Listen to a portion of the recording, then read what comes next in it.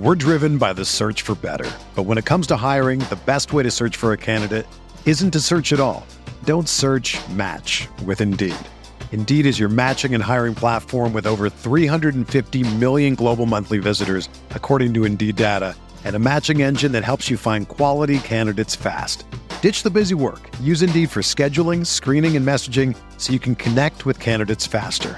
Leveraging over 140 million qualifications and preferences every day, Indeed's matching engine is constantly learning from your preferences, so the more you use Indeed, the better it gets. Join more than 3.5 million businesses worldwide that use Indeed to hire great talent fast. And listeners of this show will get a $75 sponsored job credit to get your jobs more visibility at Indeed.com/Blue Wire. Just go to Indeed.com/Blue Wire right now and support our show by saying that you heard about Indeed on this podcast. That's Indeed.com/Blue Wire. Terms and conditions apply. Need to hire?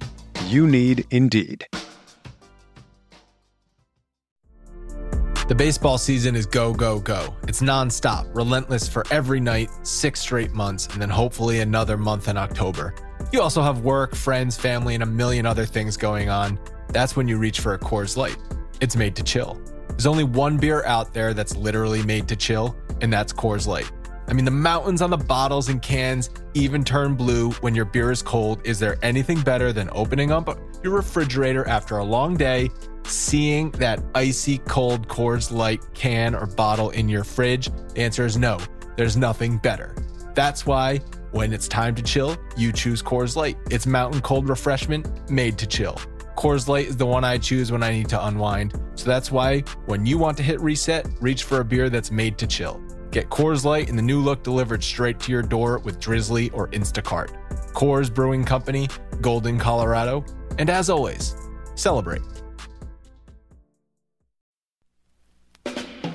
We are breaking down all aspects of Yankee baseball. This is the Bronx Pinstripe Show with your hosts, Andrew Rotondi and Scott Reinen. Let's go.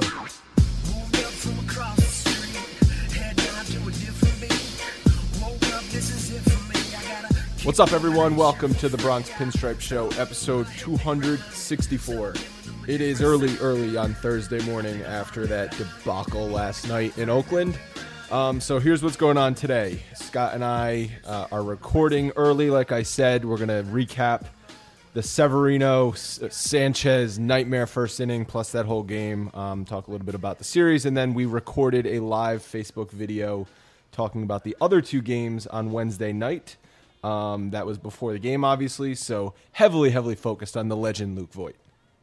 Yeah, thankfully we got this one out of the way after we recorded the majority of the show, because it would have been a very different tone for the entire freaking show if we had done it after that first inning. Honestly, all we needed was the first inning. That's it. That's all I needed. All I needed was that first inning. Sprinkle in a little bit more of the second when the show just got worse. And my God, was it bad. Just speaking also, though, before we get into everything about the Facebook Live, so we recorded that around 8 p.m. on Wednesday night, and we did it in the Bronx Pinstripe Show Facebook group. So there were a ton of people in there who are already part of that group. They were commenting. We were interacting with them during the show. It was a lot of fun.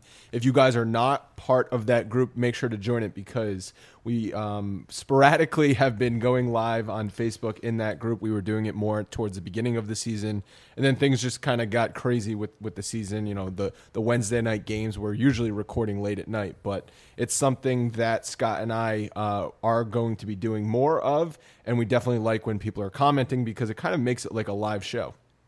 Yeah, definitely, and we can see everything while we're doing it, so we try to take as many of the questions and build them into what we're saying during the show itself, and it helps it, because it takes the opinions and the questions of you guys who are listening to the show and kind of builds it right into our notes, and just makes it more of a fluid thing. So it's actually a lot of fun, and I think it keeps us on our toes too. So definitely go join that group. There's a lot of good conversation in there as well. All right, so you ready? You got your coffee ready to chug? Yeah, I'm drinking the coffee. It's like 6:15 in the morning. We are highly dedicated to this team, because nobody wants to talk about what happened last night unless you have some coffee, a little bit of breakfast. You're woken up, That's not where we are today. Just 3 absolute garbage series in a row. Lose to the White Sox, a terrible team you shouldn't lose to. Split with Detroit. It felt like a series loss with the way they played. Another terrible team, even worse than the White Sox. And then Oakland, the team you're going to face in the wild card game, hopefully at home. But the way things are trending, the way the Yankees are playing, who the frick knows at this point? And you lose that series as well. Yeah. It's been a bad 3 series, and this is coming from a team that, was the first half of the season. We're looking around, and they had barely dropped any of the series. These guys were cruising, playing very good baseball, and the injuries happened. They started playing badly. I'm not using these injuries as an excuse, but you have to consider them when you're looking at the makeup of the team for the majority of the second half so far. And the pitchers aren't pitching. The starters aren't starting well. The defense isn't gloving the ball. They're adding to the mess. Signs are being misconstrued for other signs. There's too many bad things happening for a team like this to have any kind of momentum and actually look like a playoff team, or at least a team that if they were to scratch into the playoff at this point, because that's what it feels like, that they would do anything. Because when I'm looking at Oakland, I'm looking at a young, hungry team that puts bat on ball, that could do a lot of things with that offense. Their pitching staff is an assembly line, but it doesn't matter because those assembly lines, when they go up against the Yankees, are dominant. You said it. The team comes out and plays like absolute dog shit in the beginning parts of these games. And if you're going to be playing a 1-game do or die playoff game, you can't have that happen. They somehow overcame that last year against Minnesota, but you can't expect that to happen again. Oakland's certainly a better team this year than Minnesota was last year.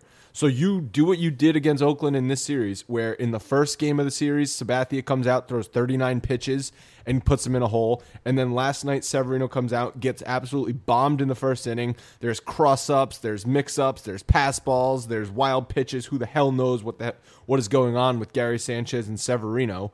And it's just a nightmare first inning.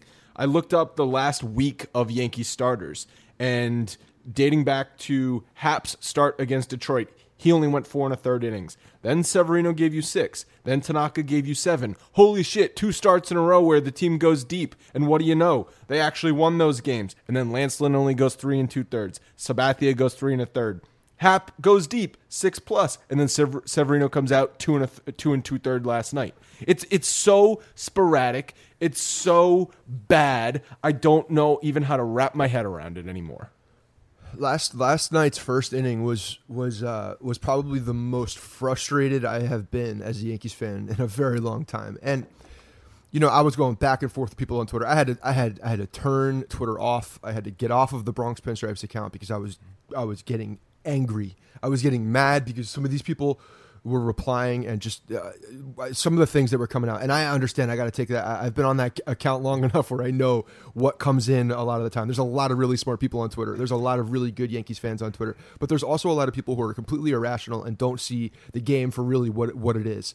And when people were completely passing and saying that this was Severino all over the place, how could Sanchez possibly block a ball when he doesn't know where it's going? Okay, the craziness around people not blaming Gary Sanchez because they love his power and they love his bat, which by the way is not around, is missing, is MIA. The guy's hitting 185 last line I saw. He inspired. I said on a tweet about how can a guy succeed when, one, the catcher doesn't know what pitch is coming, they can't catch a fastball, they can't dig out anything in the dirt at all, so nothing scoops, nothing is blocked, and they inspire zero confidence.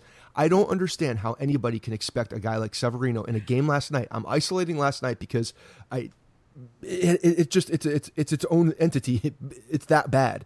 I don't know how anybody could possibly throw to that guy in that situation and have any success. I mean, I thought they were gonna fight each other on the mound, and this was a carryover from the Minnesota game. It looked like the same. Severino looks like he does not like Gary Sanchez and is frustrated with that guy. And it's completely showing. And when you have a guy who's struggling and trying to get back to form, and that's how you start the game with missed signs.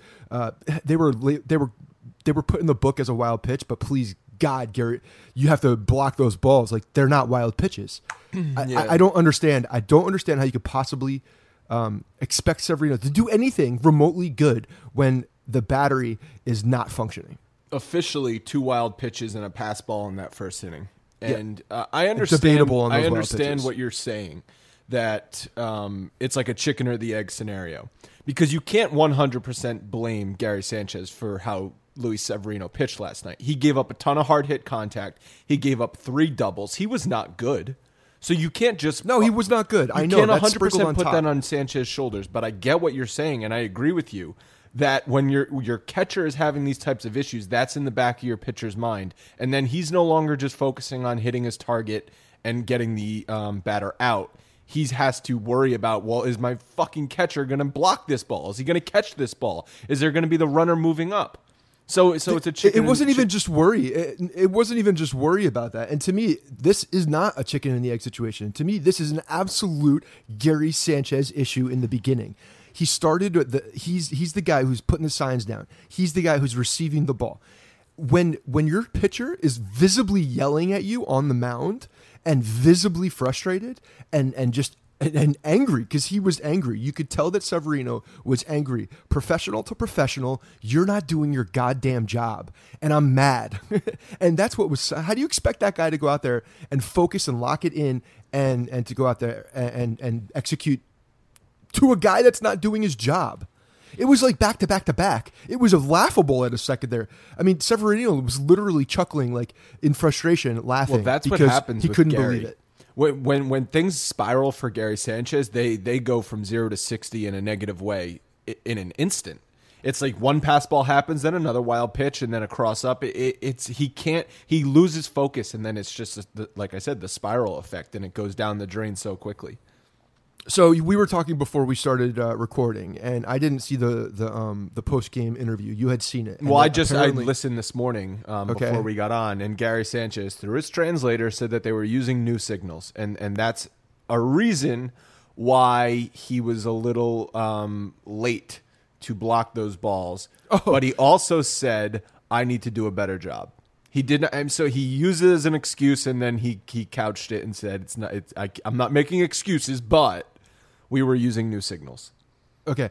I don't care what signals or signs. That's what they're Signs. Did they call them signals? Whatever. It was 6 a.m. when I was watching it. So. I don't care if they were new signs. I don't care if it was new colors on their fingernails. I don't care what was happening. I don't care. You are a professional athlete, both of you. You better damn well get on the same page with whatever signs are coming. It doesn't matter what they are. They change signs in the middle of an at bat if there's a runner on second who they think potentially is seeing what's going on. Like, that happens all the time. There are backup signs. If you want to change signs, get on the same page. Prepare. Actually know what is coming, because there was a very big cross up in information. Severino thought one thing, Sanchez thought another thing, and neither one of them were on the same page. And I'm sorry, but the way that the history has gone and the track record shows, it's my assumption, honestly, is that it was Gary Sanchez who screwed it up. That's what I think, because he's done it before, and we've seen it with multiple pitchers. It's not just one pitcher. So is every pitcher forgetting what they're doing, or is it Gary Sanchez not calling the right sign and putting the right fingers down and then expecting the pitch to come up? Because even when he did, when there was a slider in the dirt, it was a good pitch, actually, not a terrible pitch. Tried to backhand it. Backhand it. You're a major league freaking catcher. Slide your happy ass over there and block the goddamn ball. 10 to 15 pounds lighter, he should be able to do that now. Holy shit. Like, what in the actual fuck was happening? I don't understand. And I just want to be clear, at least on my thoughts on this. The answer is not, well, then just DH Sanchez and put Romine behind the plate, because we saw that for a month plus when Gary Sanchez was out, and Austin Romine was a below league average hitter, and he can't throw a runner out at second base. So, well, Gary Sanchez can't hit either. I understand that right now. The only way this situation gets better is if Gary Sanchez starts playing better. That's right. So I mean, it might sound stupid and simplistic, but The Yankees are in a situation where they're looking at it, at least for this season, like very short term, saying Gary Sanchez needs to play better, needs to play like he's capable of playing, or else our catching situation is in bad shape. Because, again, Romine and Higgy not getting the job done. It's okay when you plug Romine in for a backup scenario, day game after night game, and we saw him produce early in the season when he only played a couple times a week. But he's not an everyday player. We learned that. Gary Sanchez is the everyday player. He needs to play like a starting catcher, like an all-star catcher, like he was the last 2 years. There's no Luke Voigt showing up and playing catcher and stealing the show. It's not happening. There's no guy like that. That there's potential. I mean, look, Gary Sanchez is obviously one of the best, if not the best, offensive catcher in the league. The numbers are an anomaly. I don't believe the numbers. I'm not saying I do. The 185 is just something that supports my argument when I need it. And he also hit a home run last night. And he hit a home run last night, but in a situation where it didn't meaningless matter, situation, down 8-0 8-0 in the seventh inning. Great, congratulations, good job. It was an A-Rod home run. It was an A-Rod home run, exactly. But you know what? Like for him, he needs to get going offensively. So it's a good thing for the team if he's hitting home runs at any point because he needs to get going. The bottom line is like the improvements on defense, whether it's blocking or all that shit. Again, I've said this a million times. I don't believe that they're in season changes that are going to happen. I just don't believe that. I don't believe that's possible for you to completely turn a new leaf defensively in the middle of a season. I think it's just asking too much for the human body to all of a sudden say, oh, I'm going to do things differently now that I've done them for a very long time. You need a full off season of repetition and muscle memory building to get that done. And so we're not going to see that. But what he needs to do is get on the same damn page as his pitcher. They have to have that chemistry back because if they don't have that chemistry, that's a huge problem. Severino was not good last night. He was missing locations. He was getting the ball was getting hit hard all over the place, and he had his shortest outing of the year. Was it compounded because of all of these factors? Yes, I think there were a lot of things that happened. But at the end of the day, he also is a professional and didn't do his job and was bad. And hasn't been doing his job since July 1st. He's been doing his job. He's been getting through them, but he hasn't been the same dominant force that we saw. So again, we're looking at expectations here, but he's still been getting through and probably one of our, even when he was struggling, still, grinding out some of these starts better than half the guys on the team. After July 1st, which was the game against Boston, he had a 1.98 ERA.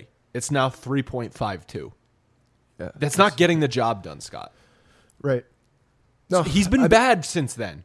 I know he's had flashes where the last time out he went 6 innings and gave the Yankees a good chance to win the game. And that's fine if you get that out of Tanaka and Happ. But they need somebody to be dominant.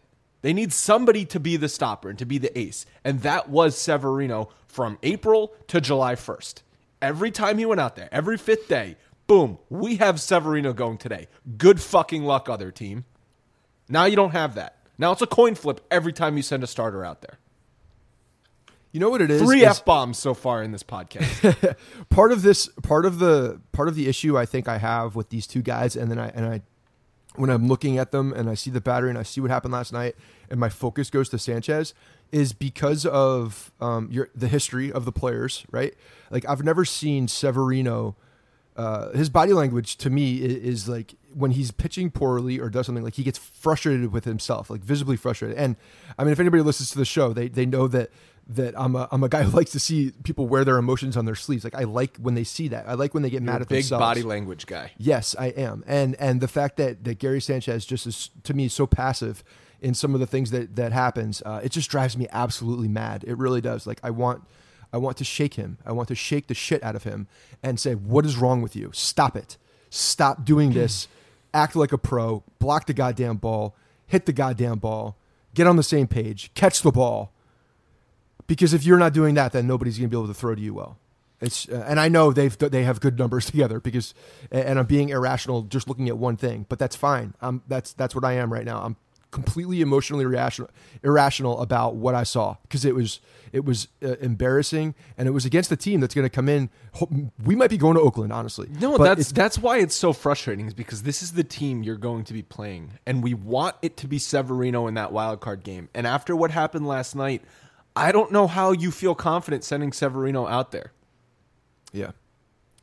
I know all we freaking talk about recently is who's going to start the wild card game, but that's the position this team is in. That's really the only thing. Like, what else are? Yes, I know we can analyze each game and each scenario and who's playing good and who's playing bad, but it's all coming down to that one game wild card again. Yeah. I mean, that's the track we're on. So, yeah, the Yankees loaded the bases in the first inning off Mike Fiers last night and got no runs again. We talk about later in this podcast some numbers with runners in scoring position and specifically bases loaded and the stark contrast between the Yankees and Red Sox. Like, it's ridiculous, the difference in the numbers between the two teams. But first inning last night, Yankees have a chance to get Fiers in a hole deep in that first inning. They load the bases, they get nothing. They went 2 for 15 with runners in scoring position in this series. You're not going to win games. You're not going to go deep in the playoffs if you're going 2 for 15 with runners in scoring position. We are a freaking broken record. I'm losing my goddamn mind with talking about this stuff because every time it's what they do with the bases loaded, what they do with runners in scoring position. Oh, Gary Sanchez can't catch another ball. Yeah, no, it's been the same story for over a month. It's been ridiculous. And the thing about the first inning too is when they get the bases loaded with him. And you know what? Like, the bases loaded were 2 outs. There was Luke Voit hit a ball that was on a line down the third base. It was a nice pick. Okay, like, yeah, that was not good. They should have gotten runs across. They had the bases loaded with 2 outs, and they didn't come up with it. But they also raised his pitch count. They did all these things that were good for the game. And they let him off the hook with that too, because he came back out, quick inning. And he got through 6 innings after really struggling through that first inning. So he locked it down and locked the Yankees down as well until the 7th when Sanchez took him deep and then he got pulled. So, they didn't do their job. Nobody did their job last night. It was a complete shit show. That's it. Day off today. Day off today. So quickly, some more unfortunate bad news for Clint Frazier. Saw Brian Hoke tweet that Frazier was supposed to join Trenton when he started feeling symptoms again, and Aaron Boone said he's unlikely to return for the 2018 season. So I don't know what else we say about Clint Frazier other than it was a lost season. I feel terrible for the guy because he had a chance this year after these injuries to come in and play a major role. And his concussion, which happened in February and is now still feeling symptoms in September, that's so scary for the guy. Like, he's now probably having fears for his career because this is a lingering thing. I mean, I know he's going to rest all off season, but who's to say he goes out next February, spring training, and doesn't feel symptoms again? So sucks, really sucks for Clint Frazier. Sucks for the Yankees. It does. It's really unfortunate for him, and it is scary, I think, especially when you're seeing these things come back, these migraine symptoms come back from concussions time after time again. So I wish nothing but the best for Clint, and really hopefully a full off season can clear this up. But yeah, it's scary. It really is. Anything else you want to get off your chest before we transition to the next portion of the podcast? Come drink with us on September 15th. There we go. Because we have our last outing of the year. It's at Yankee Stadium, and it's going to be. I know where that is. There's a bar beforehand that we go to. It's called the Dugout, and we'll be there drinking beers 2 hours before the game. Go to the fan shop. It might be 4 hours before the game with the way. It might be 4 hours before the game. We might be there from the night before. It's $64. You get a T-shirt. The T-shirt says, and I will put it up online today, but we just finished it. Our boy Danny, who is doing a lot of design work for Bronx Pinstripes, put this thing together pretty quickly, and it looks badass. So shout out to Danny. He's a design student in Scranton. He's the man. So check it out. The T-shirt is it says the Empire needs Judge back, because it does so badly. And potentially we're circling that date, September 15th of that weekend, for a Judge return, possibly. It kind of fits the timeline. So we'll see. Go get your tickets. And again, we have that deal. If you captain a crew of 5 people or more, your friends, you get your ticket at half off. If you get 10 people in your crew to join the Bronx Pinstripes crew for the game, you get a free ticket. So let us know. Shoot us an email. We'll get you a code for that. But bring your friends, bring your family out. It's a lot of fun, and it's good times drinking some beers, breaking some bread, watching some games with everybody in the BP crew.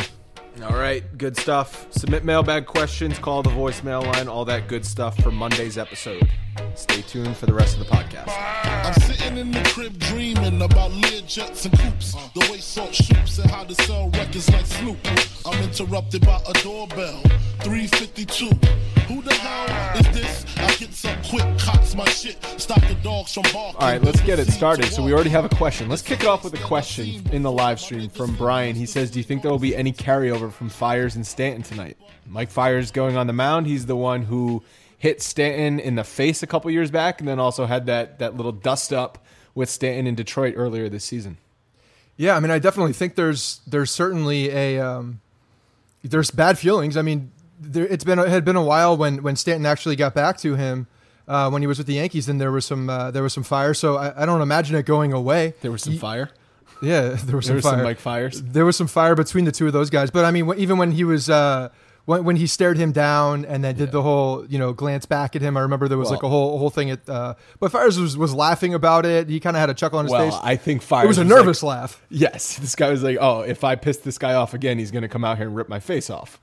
But I think with Stanton, he's got to have some PTSD about that, right? He's the guy on the mound who hit him in the face, so he's extra nervous up there about what could potentially not nervous in the he's going to have flashbacks when he's facing Mike Fires because that's what happened the last time. I think Giancarlo Stanton, the way he handles things like that is he just gets so angry and focuses that energy into like, I'm going to just destroy you type of attitude. Not like, oh, I'm scared that this guy might hit me in the face again. Like, I dare him to throw close to my head at all and I'll rip his head off. Like that's his mentality is definitely attack and not, be ready for an attack on the other side. I think he's just ready to pounce.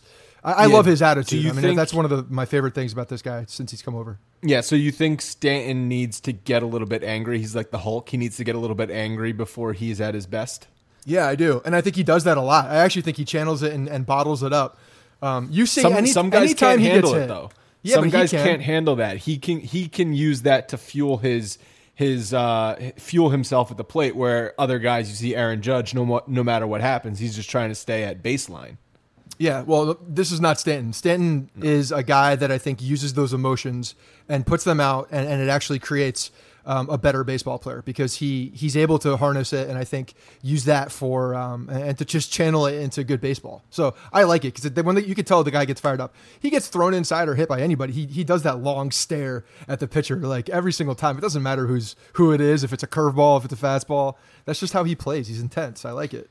And another guy who plays with that sort of excitement and intensity is Voit. Luke, the legend Voit, is quickly doing a Shane Spencer 2.0 here in the month of September, just 20 years later. We just had the 98 celebration 20 years later, and then here we go. Luke Voit coming out of nowhere, having 5 game-tying or go-ahead home runs so far. 3 homers in his last 3 games, 7 home runs since August 24th, which leads Major League Baseball. And as a Yankee, he's 19 for 59, 7 home runs, no other extra base hits. So all the guy's doing is hitting singles and hitting dingers, 15 RBIs in 19 games. Yeah, it's exactly what the Yankees needed, and it's funny because now you're seeing these pictures of Greg Bird in the background of the Luke Voit celebration, home run celebrations in the dugout, blowing bubbles and just like kind of walking to the side. I'm telling you, my analysis of Greg Bird in these situations was spot on when he did that little weird walk by Jeter when he was getting that monument in Yankee Stadium, when he did that little like, oh my God, this guy's the starting quarterback.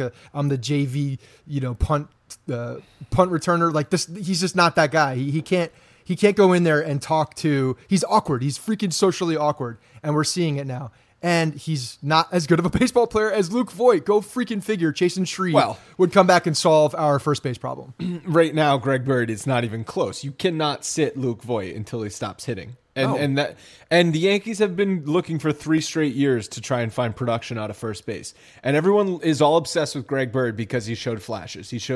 Nobody's obsessed with Greg Bird anymore. I hate to break it to you. Greg Bird's resume is 2 months in 2015 when he took over for Teixeira, spring training MVP in 2017, and a home run off Andrew Miller. That is his resume, and that has earned him already chance after chance after chance from the Yankees to say, here you go, here's another shot at it, Bird. And every time he goes out there and either he gets injured, more bone issues, string tree's ankle, just can't hit. So many different things with Greg Bird. It's one thing after the other. And now they finally found somebody who's producing. And sorry, Bird, you're going to ride the bench for the time being. It might be for the rest of the season. Yeah, it may not be the time being. Yeah. This may be a situation that stays around for a very long time because honestly, the guy is, he's really embracing this, and you can tell that the team is really behind him as well. He's a fun-loving guy. People have been talking about that. He reminds him of a Swisher vibe, and I can see that. Yeah, he's got energy. There's no doubt about it. And I think this team over the past month and a half or since the All-Star break has really been lacking energy. So this has been no fun. An infusion of that has been a good thing. There's no doubt about it. And the fact that he's hitting the long ball in crucial situations, and he's just like this hoss fullback running around the bases. And loving every second of it. I think it's great. And no, Greg Bird is an afterthought at this point. Like until further notice, he is an afterthought because he hasn't proved anything. That's it. I mean, I've got nothing to go on by this guy. I don't go off spurts. No, it's just potential with Bird. The potential is there for him to be great. We think. Anyway, that's what Susan Walsman. I mean, she's probably still the biggest Greg Bird fan. Bird has not started a game since August 29th. That was the Chicago series. Yeah. I mean, yeah, lefties, righties, it doesn't matter. Voigt's getting the start, and he should. And honestly, the other thing that he's shown is that he's I'll say it, he's probably a better defender at this point because Greg Bird has kind of been exposed this year for his defense. He has not looked good defensively. And if you're not hitting, you better damn well go over there and play some good defense. You better scoop some balls. You better help your boys out. And you know that there's balls coming in the dirt from Andujar and Torres. So he hasn't been doing anything that they've asked. Nothing. Voigt came in and just on his white horse. He ripped it out of Bird's hands. Yeah. He just took it from him. I mean, we were saying Greg Bird's in the background looking all depressed, blowing bubbles, but I don't want him. I want him to be pissed off. I want him to be upset that he lost his job. But at the same time, he's got to realize, like, it's all on me. It's all my fault here. Yeah, no, it's true. And Steve is asking in the Facebook group how Shreve and Warren are doing. I got to be very honest with you. I have not looked one time over and seen how they're doing. Not one time. You know what we're not getting is the Tyler Austin tweets as frequently. Right. Has he cooled down? That was the only reason I knew what he was doing is because people were talking about the home runs that he had. He had a very hot start with Minnesota, but because Voigt came in and played for whatever it was, 5-6 games, and did nothing, people were immediately saying, well, what was the point of that trade? And then here we are a couple weeks later, and it looks like Brian Cashman pulled another golden nugget out of his ass. Well, yeah, he did. I mean, so far. But the other thing is that it was hard to even go anything against that trade, too, because at the time when Lance Lynn came over and he was that effective guy, the Yankees needed him at that point. They needed a starting pitcher that was effective. That has changed. There has been a new Lance Lynn that has shown up on the bump and he was has fun not for 2 been starts. Good. He was fun for 2 starts, yes. And so now you're looking at that. But the bottom line is they needed another arm more than they needed a backup first baseman. And let's all be honest, Tyler Austin was never the solution ever for first base with the New York Yankees. He also got a shot. He got a fair shot at it in the early part of the season, and then it kind of sucks for him because we've said it a million times, but after he got suspended, he came back and he wasn't the same player. Yeah, he's had opportunities also. Not just the suspension was a situation where it hurt him because he had that time off, but even last year he had opportunities where he could have taken the job. Yeah, he could have taken the job by the balls if he wanted to, and he just couldn't stay healthy. So it's not like Greg Bird has been a picture of health since he's been up. He's been absolutely anything but that. He's been the opposite of that. So Tyler Austin had every opportunity to grab that job. What are your thoughts on this Sterling home run call for Luke Voigt? Bye-bye birdie. I think that's what it should have been. I think it would have been beautiful. It would have been, honestly, Sterling would have gone down in history as the most badass announcer if he came in and put a slight inside the Luke Voigt home run. It would have been amazing. It would have been Pip-esque. Did you see the video of Voigt bench pressing an entire barbell with just one arm? Yeah, I did. I actually saw it on the a corner of. I was flipping through and I saw something. Maybe it was just in a feed. I didn't actually realize it was him until you just said that. I saw some dude that I thought looked like Luke Voigt going like this with one arm. Massive dude, just massive linebacker looking dude. Just for whatever reason here, just let me make this more difficult because putting up bench press isn't hard enough. Let me just do it with one arm. And his brother, I mean, they're a big family. His brother is plays for Army. He's a football player at Army. Or was. I don't know if he still is. That's he's got meathead written all over him. Yeah, but I the love shit it. I told you, dude. I'm telling you, my comparison to Kyle Schwarber is actually spot on now because he's hitting. Someone said I saw this. What a Big Al from the Little League World Series. Luke Voigt is just Big Al in 15 years. Right. Yeah. So. Same with Kyle Schwarber is Big Al in 15 years. Yeah. And it was a game last night. I mean, Voigt had the huge home run off Rodney in the 8th inning. And it was a game the Yankees absolutely had to win because if you went into Oakland having lost on Monday and then you kind of get a really good start out of Happ and then you still lose, you squander those opportunities with the bases loaded, it would have been a crushing loss. Yeah, no doubt about it. The bases loaded was the bases loaded opportunity last night. I think it was the 7th inning where they had a couple of really good at-bats with McCutchen and I think it was Hicks. Hicks walked. Yeah, they both walked. They both got on to load the bases, and then there was just strikeout, and then Neil Walker flew out to end the inning. Yeah. So they got the run across with a walk.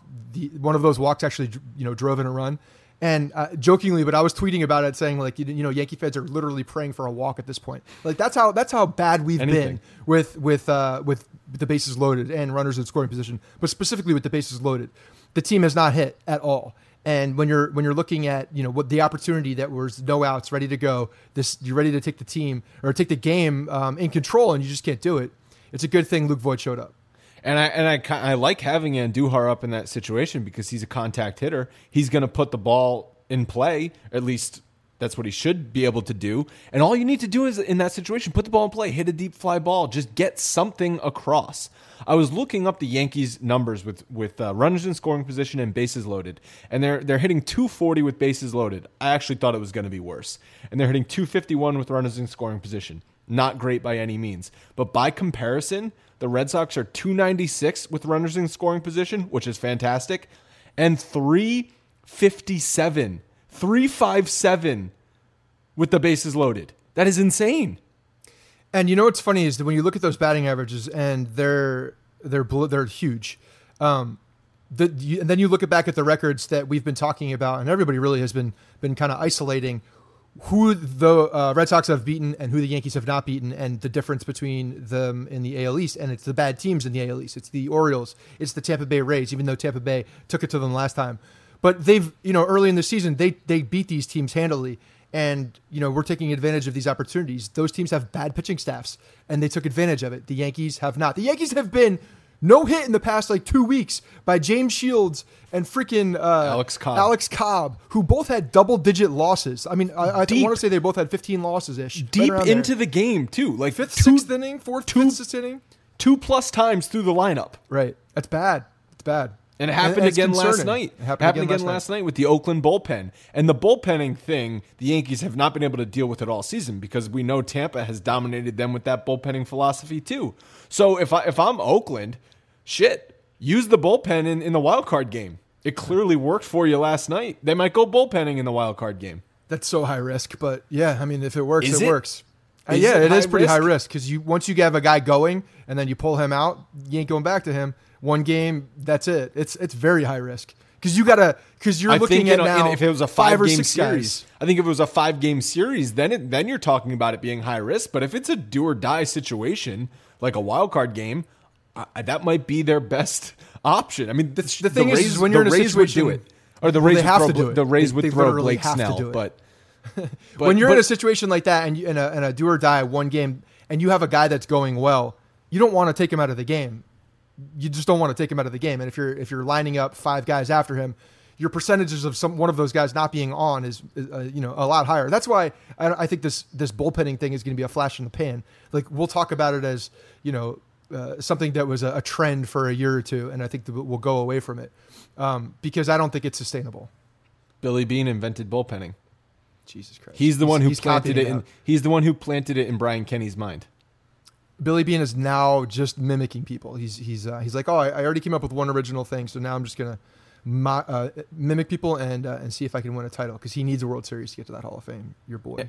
And I mentioned Happ had a good start, 6+ innings, 2 hits. He made one mistake to Piscotty. He hit a home run over the center field wall, bounced off the top of the wall. But he looked really good after looking rough against Detroit. And do you think Boone's looking at this saying, well, this is a potential wild card matchup? Maybe I keep this in the back of my mind when I'm making that decision in 3 weeks from now? Well, I mean, it's going to be interesting how they line up, because one, like I've said all along, I think that Severino, I lost you. Are you still there? Yeah. Okay. I lost your video. But when Severino is available, if he's available, they're definitely going to go with him.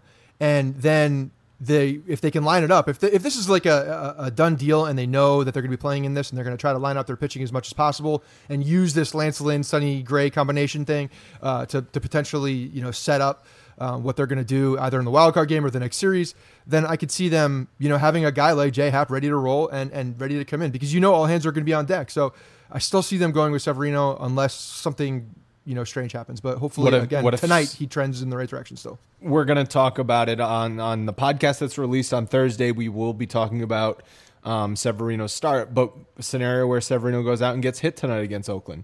Do you want him taking that memory into the wild card game? I mean, he better be stronger than trying to keep one memory out of his mind for doing this. But we're at a point where it's like I think it's between Severino and Tanaka. If it started tomorrow, and I also think that Happ, because he's had success against the Red Sox, is a guy that maybe Boone wants to start twice in a potential 5-game series against Boston. Yeah, I mean. But again, you can get into trouble by looking down the road when you have to win one game. You can, and they know damn well Happ is really that, But it depends on the game. You just got to have all hands on deck. I mean, I could see a situation like that would happen, especially if you're going to be. I mean, look what happened last year. It was all hands on deck, 2 outs into the game. It's true. And there you go. Maybe that situation is one that they're going to be thinking of a lot. And we also got a question. I lost the comments, but they asked about Sabathia, and he has not looked great in his last few starts, and he's never pitched well in Oakland. I looked up his career stats, which in Oakland, his hometown, 102 innings, 5.38 ERA for CC on the mound in the rat-infested Oakland Coliseum. So is that just CC Sabathia not able to pitch in front of his friends? It's the home cooking. So he goes and he sleeps at his mom's house. She stuffs him with Captain Crunch, and then he's having like sugar withdrawals when he's out on the mound. I mean, I hope Mama Sabathia has given him something better than Captain Crunch when he goes home for these series. I got to believe like he's getting turkey and lasagna and meatloaf and she's just throwing every possible dish that's good home cooking at him, and that's why he's lethargic and not able to get to it. The Captain Crunch I could see actually being an adverse reaction, possibly making him better. In short bursts. I mean, he came out and you could tell from the first inning he had nothing on Monday. 39 pitches in the first inning. For a guy at CC's age with his knee issues, that's a long time for him to be out there. Yeah. No, it is. And I think that's actually one of the more concerning things for me is his health down the stretch and him staying healthy to be able to pitch at a high level, because obviously we've seen him go on the DL. I think it looked like they almost had some concern on his last outing. I was actually listening to that game on the when I was driving on the road, and I was listening to Sterling and Waldman, the dynamic duo, and they were I don't know. It seemed like that the dugout was at one point a bit concerned with the way he looked early in the game. So he's an older guy, no doubt, and he's been before this he's been pitching well. Maybe this is just a blip, so. We'll see. But as the season goes on, obviously his knees are going to be a concern. He's not getting any younger. Well, the concern was he was very visibly laboring in the early parts of that game, and the defense was doing him no favors. And Duhar made a throwing error. It should have been the last out of the first inning. I don't know exactly how many pitches he had to throw after that, but I think it was a handful. So it went from being maybe a 30-pitch first inning to a 39-pitch first inning. And who knows how that affected him. I mean, we keep seeing this from Andujar. We love how good he's been offensively. He is now, because our boy Shohei is going to be out for the season with Tommy John surgery, Andujar's most likely going to win the Rookie of the Year. It's between him and Glaber at the very least. Yeah. And that's because 100% what he's done offensively, because his defense has been awful. And it's these throws. He takes forever to throw the freaking ball. It's infuriating. You know, it's funny because we talked about this too, the difference in errors, and Glaber actually had more errors. I don't know if he's caught up to him by now. It was close. But Glaber seems to make the kind of the boneheaded moves with the glove, and Andujar does it on the throw. So I almost think they're both nonchalant in different ways, whereas, Andujar acts like he has more time, takes his sweet-ass time, does the pat, does that looping big throw, and these guys are arm already motion three-quarters scares the of that shit line. out of me, too. It's Yeah. like the submarine throwing motion.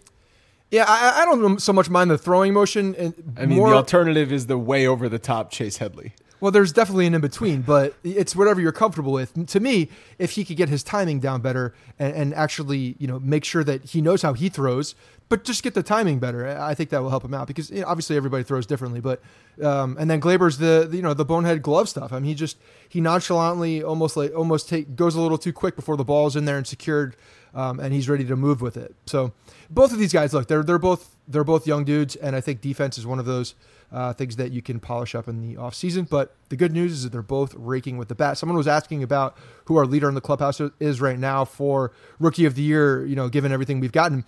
And, a couple weeks ago we were talking about this as Torres, if he had a hot couple weeks, he'd be right back in the thick of things with that vote. And I think he is. I think he's right, getting close. Andujar just won, Player of the Month. So it could have been it was Rookie of the Month, but could have been Player of the Month. He actually had better numbers than JD Martinez if you look at them. But they're neck and neck. I think it's going to go down the stretch. What do you think? So what did we figure? Glaber was hitting close to 400 over his last something like 15, 16 games, right? Yeah. And then Boone sticks him back in the 9-hole last night. Yeah, I know. It's when you have a full lineup of Judge and Didi and all the rest of the guys there, and you have just an embarrassment of riches all the way through the lineup, and then you put him at 9. Okay, I could stomach that a little bit more. But when you have the lineup that you're trotting out there now, there's no reason for that. You should stack them. You should absolutely move them up. There's no reason for him to be in the 9 spot. They were doing it to semi-break up the righties because of the bullpenning that Oakland was doing. But I don't care. I want Glaber Torres to get more at-bats in a game than Brett Gardner, Neil Walker, both of those players especially right now who are not hitting as well as Glaber Torres. Yeah, no, I mean, I totally agree. And even Gary Sanchez, for that matter, until we see what Gary Sanchez can do back, he hasn't started hitting yet. I mean, he's being penciled into the 5 spot. He's also a freaking he's a plug if you put him at 9 in front of the leadoff guy. I'm not saying put him at 9. Yeah. But why do we have to throw him back in the mix into the into the 4 spot, 5 spot? We should put him into a position.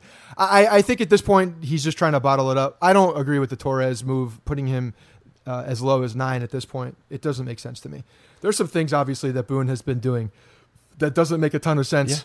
Yeah. But for the most part, I mean, I'm honestly kind of happy with him for the most part. There's micro situations for sure that I don't agree with, but name a manager that you don't agree with in certain situations. Another move I'm questioning from Boone is on Monday when it was still a game. He sends CeCe back out there for the 4th inning. Didn't work out. He gives up a run, and then Cole comes in with an inherited runner, and that runner scores, and Cole gives up another run after that. And then after the game, Boone had a weird quote. He said, "I thought Cole actually pitched well. He could bridge the gap a little bit knowing that we were going to use Greeny today in some way, shape, or form." So if you're going to use Chad Green in some way, shape, or form, why not use him to get out of that jam in the 4th inning? Because wasn't it a 3-run game at that point? It was. No, it became a 3-run game after. So I actually. So this is one that Frank and I were talking about in the background too. I don't as much mind this because when you look at the situation, he's in a strange spot here. He's in the 4th inning. He's got to get length from some of these guys, and it's the first game of this series. You don't want to burn all of your guys in the first game of the series in a crucial situation. So what he's trying to do at that point is get some length where he can get Cole to pitch maybe 2 innings. If he could get 2 innings, that'd be fantastic. 3, that would be the greatest thing of all time. But he's trying to get a guy that's a little bit more stretched out, I think, to give him some more depth so he doesn't have to burn. If you bring in Green in that situation, the max he's going 2, and if you bring him in for 2, he's done for the series probably. So you're in a situation now where you're potentially burning a lot more of your high leverage guys. What's the difference if he were to come in then or later? Just because there's one inherited runner? Yes. I mean, who's to say that there's because not an inherited runner? It was a 1-run game. That's just, but you're then looking for a perfect situation in the next one where he comes in with a clean inning, and that doesn't always happen. Even if the game was the same score, you could have been in the exact same situation. But then you've burned Chad Green also. Well, I don't know. I just don't have a problem with it. I don't care about if Green can get you out of that 4th inning and it only is a 1-run or a 2-run game. Then after that, go to Cole with a clean inning and get some length out of him. Then maybe the offense can do something more.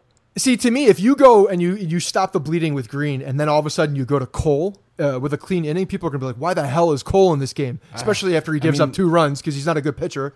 So they're trying to get length. That's what they were trying to do. Sonny Gray, I don't think was available for that game. Plus, it wasn't a mop-up duty situation, so you couldn't throw him in there. But you could see the other team on the scoreboard, so you're not going to throw him out there. Honestly, if we're going down the road now, I've seen enough of AJ Cole. AJ Cole is exactly, we know who he is now. He had I think a good beginning of his Yankee tenure, but he's come back to earth. We know what he is. He is that now. I think he's that pitcher that the Nationals saw and released. Who had them in their rotation in the beginning of the season. So, I wouldn't mind, honestly, with Sonny Gray actually pitching a little bit better now, knocking on wood, for him to maybe take some of those positions where you would see AJ Cole in a position where, if you can come in that situation and then possibly get some length, him or Johnny whoever. Lasagna. I like Lasagna in that situation. Or Lance Lynn. I mean, one of those guys is going to have to start, but there's some guys that have bullpen experience now. So Boone has been using Cole as sort of like a hybrid guy. We've seen him in high leverage spots, and we've also seen him in mop-up duty. Lost in the game on Monday was Johnny Lasagna looking absolutely filthy. 2 innings, 4 strikeouts. He dominated. And after the game, Boone said it was very impressive. He has an opportunity to work into a more significant role as we move towards October. So maybe Lasagna can be that guy later in this month and even in a wild card game or late deep into October that can get you strikeouts. He can also go 2-3 innings. He's got strikeout stuff. We saw him look really good for 4 innings.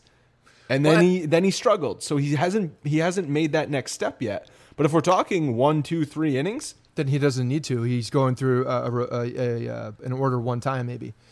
I think I like it. I think he's also a big strike thrower. He throws a ton of strikes. There was the number, I think he had only walked, I think in his first game, he walked 3 or 4 when he first played. Which was more than the minor league walks. Exactly. It was more than he had walked all year in the minor league. So this guy throws a lot of strikes. And even on that game, I remember specifically that these pitches were just off the black, if not on the black, and the umpire was just not calling them. So the guys around the plate a lot. And honestly, for our relievers, that's been one of the problems lately. We've seen Britton have problems with throwing strikes. We've seen too many situations now where they've walked guys. Obviously, we know what Chapman has done with base on balls. It's been ugly. So if you can get a guy like Seager, Lasagna, whatever you want to call him, and he's in there throwing strikes and doing well and looks like a young Mariano Rivera because he kind of does physically look like that, I'm all for it. And I think that he could be an asset if you're putting him in that situation. And then you're leaving, the long stuff for the Sonny Grays and Lance Lynns of the world.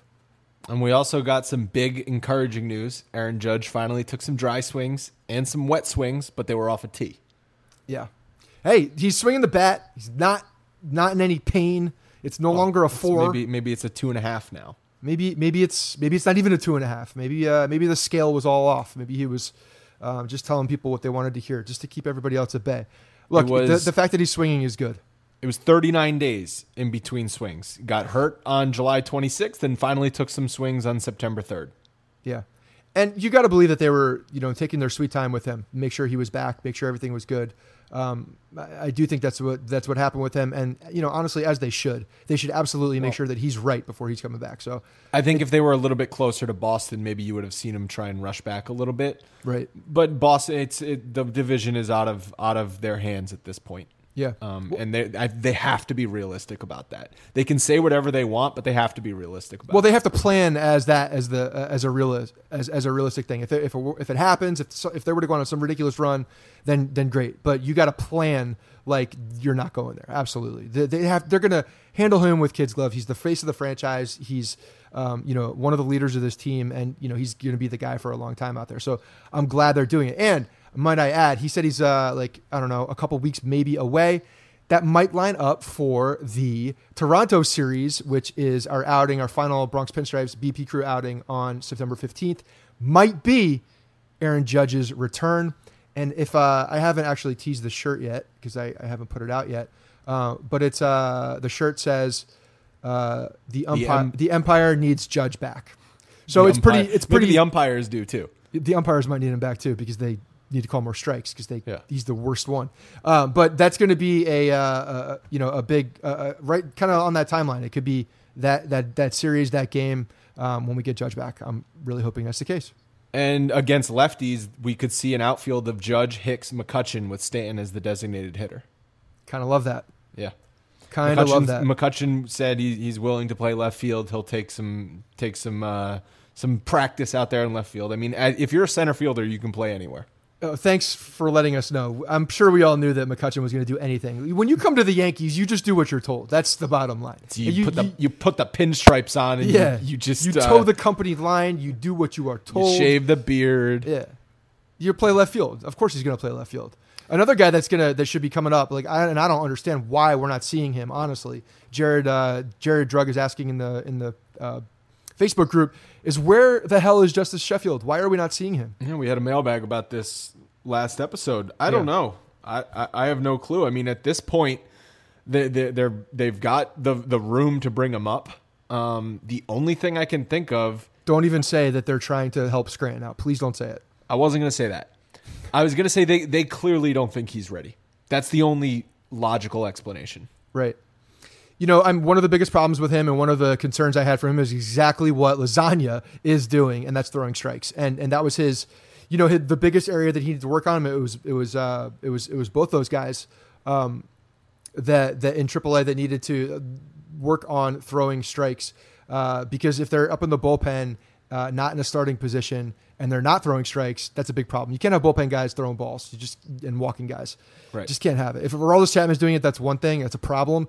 But he's Aroldis Chapman. He's got a history of striking a ton of guys out. You kind of live with that and wait for it to correct itself, but you can't bring a guy in that situation while he's currently walking dudes. And what do you feel about if the Yankees do bring him up and he gets a couple relief appearances, and then next year he'll be a starting pitcher? Do you think him getting his feet wet in the majors would help him potentially next year? Because that might just be something they do towards the end of September when they know they're in the wild card game no matter what.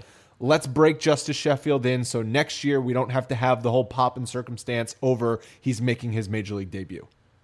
I mean, I think that's overthinking it, honestly. I don't think they're really concerned about that. But at the same time, I think having that major league experience and coming up and doing the whole first time thing for him personally, I think is a big deal, just so he can kind of get that out of the way, knock it off of his list, and then focus on baseball because, he may have a deer in headlights at the beginning. You hear he's a big competitor. He's friends with CeCe off the field too. There's all these stories CeCe talks about going fishing with him when they're in Tampa. So, he's got a mentor on the team as well, which I like, another lefty who's had a ton of success, obviously, in the major league. So I think it would be really good for him to be sitting next to CeCe, in the middle of a game down the stretch that start to mean something. I think that would be a positive experience for him. It's better than him not being there. I mean, yeah, he's going to pitch in situations that are high leverage for the Rail Riders. That's something, I guess, but it's not nearly the same. Trying to win championships down there. Yeah, Trenton too. Trenton went to the playoffs too. Yeah, I mean they have some good teams. That's pretty impressive, actually. Another Scranton, with as many people that have been taken from that team and have been injured and traded. Impressive job by the Rail Riders again to get there with the Yankees just scalping them every season. Didi could be back as soon as Friday in Seattle. That Mariners series maybe 2 weeks ago looked like it was going to be a lot bigger than it really is going to be because the Yankees currently have a 10-game lead over the Mariners.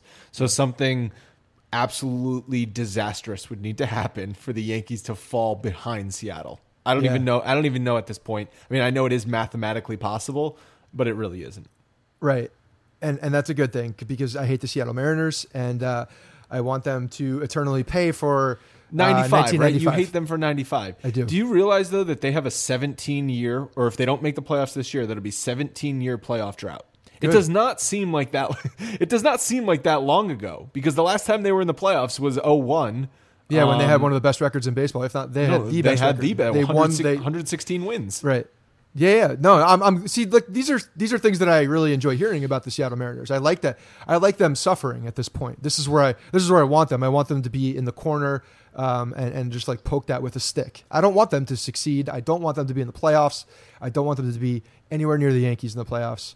I want the Yankees to completely trample them and ruin their hopes. So if there was a glimmer of hope, I hope that the Yankees could come in and stomp on their faces. That's what I want. You curious about how Robbie Cano is doing post-suspension, post-injury? No, because there's no pressure on that guy. Honestly, that he does not. He does what? He's playing for a few weeks and then he's back in the Dominican when they're in the play. If they were to make the playoffs, right? I mean, what? Right, he can't play how do you feel about this guy when he's in your clubhouse? Like that's got to be a very big chemistry problem in that clubhouse. I would think I would have a problem with him being there at this point after he does this situation, puts them in a horrible situation as a team, and then comes back, but can't. If they were to play well enough, the whole team to get into the playoffs at that point, but he can't be there. So what's the point of him being there? Honestly, like I would be salty to help him get back. Yeah, but guess what? It's not working out. I would think that there is something going on in that clubhouse to have a guy like that coming back after the situation that he put them in, because he put them in a very bad situation. I mean, honestly, the Marlins might as well be. The Mariners are going to be in a very bad situation once we get towards the middle and end of that contract. Well, he's in the middle of that contract at this point. Okay, towards the end, it's going to be a disaster, and it makes me happy. He's still hitting. He's hitting 288 since coming back. He is really so dead to me. After he left, I was done. He is. I got no love for Robbie Cano. That was a 10-year deal, right? Yes, it was. It was a 10-year deal. That's a lot of years. He's in year 5. Okay, good luck. Good luck, boys. Have fun with that guy. And he's played since he came back. He's played first, second, and third base. Yeah, because they had to bring in their center fielder to play second base again because he got freaking suspended for steroids. Thanks for putting us in that situation. What an asshole. Robbie Cano. How could you possibly want this guy back on your team after what he did? Well, D. Gordon, but not even fine. But D. Gordon, I understand. But he also steroids, and then also Nelson Cruz steroids. You're just got a bunch of steroid freaks out there. That's true. They do have a bunch of steroids. I forgot about Nelson Cruz, but that was before he was with the Mariners, right? That was before Mariners. Gordon and Cruz. Gordon was before the Mariners, right? So current situation, guys. Robbie Cano's the asshole.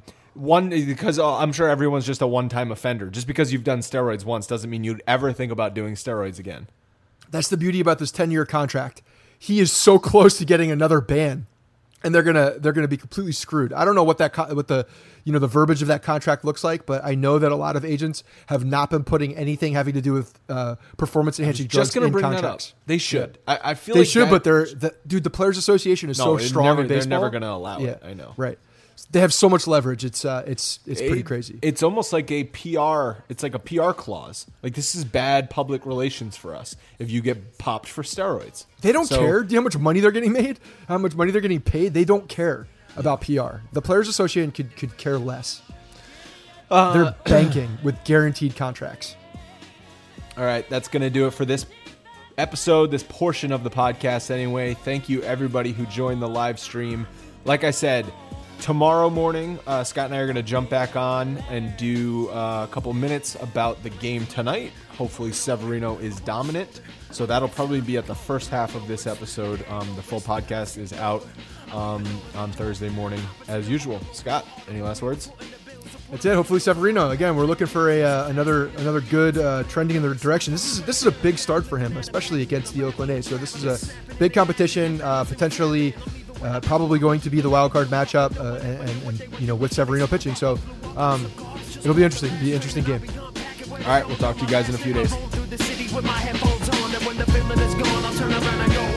Hey guys, thanks for listening to the Bronx Pinstripes Show. Make sure you find us on iTunes and subscribe so you can get all new episodes directly onto your phone. If you do like the show, we'd love for you to take a minute and give us a 5-star rating and review in iTunes. It really helps us out and allows us to create more shows. We're on Twitter at Bronx Pinstripes and the same on Facebook. You can always find us there talking Yankee baseball. Thanks again, guys, for your support. Really appreciate it, and go Yankees.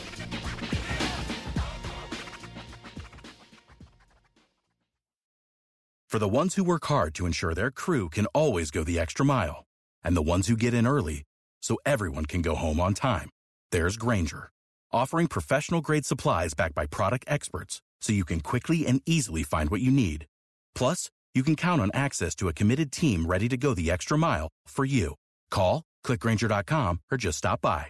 Grainger, for the ones who get it done.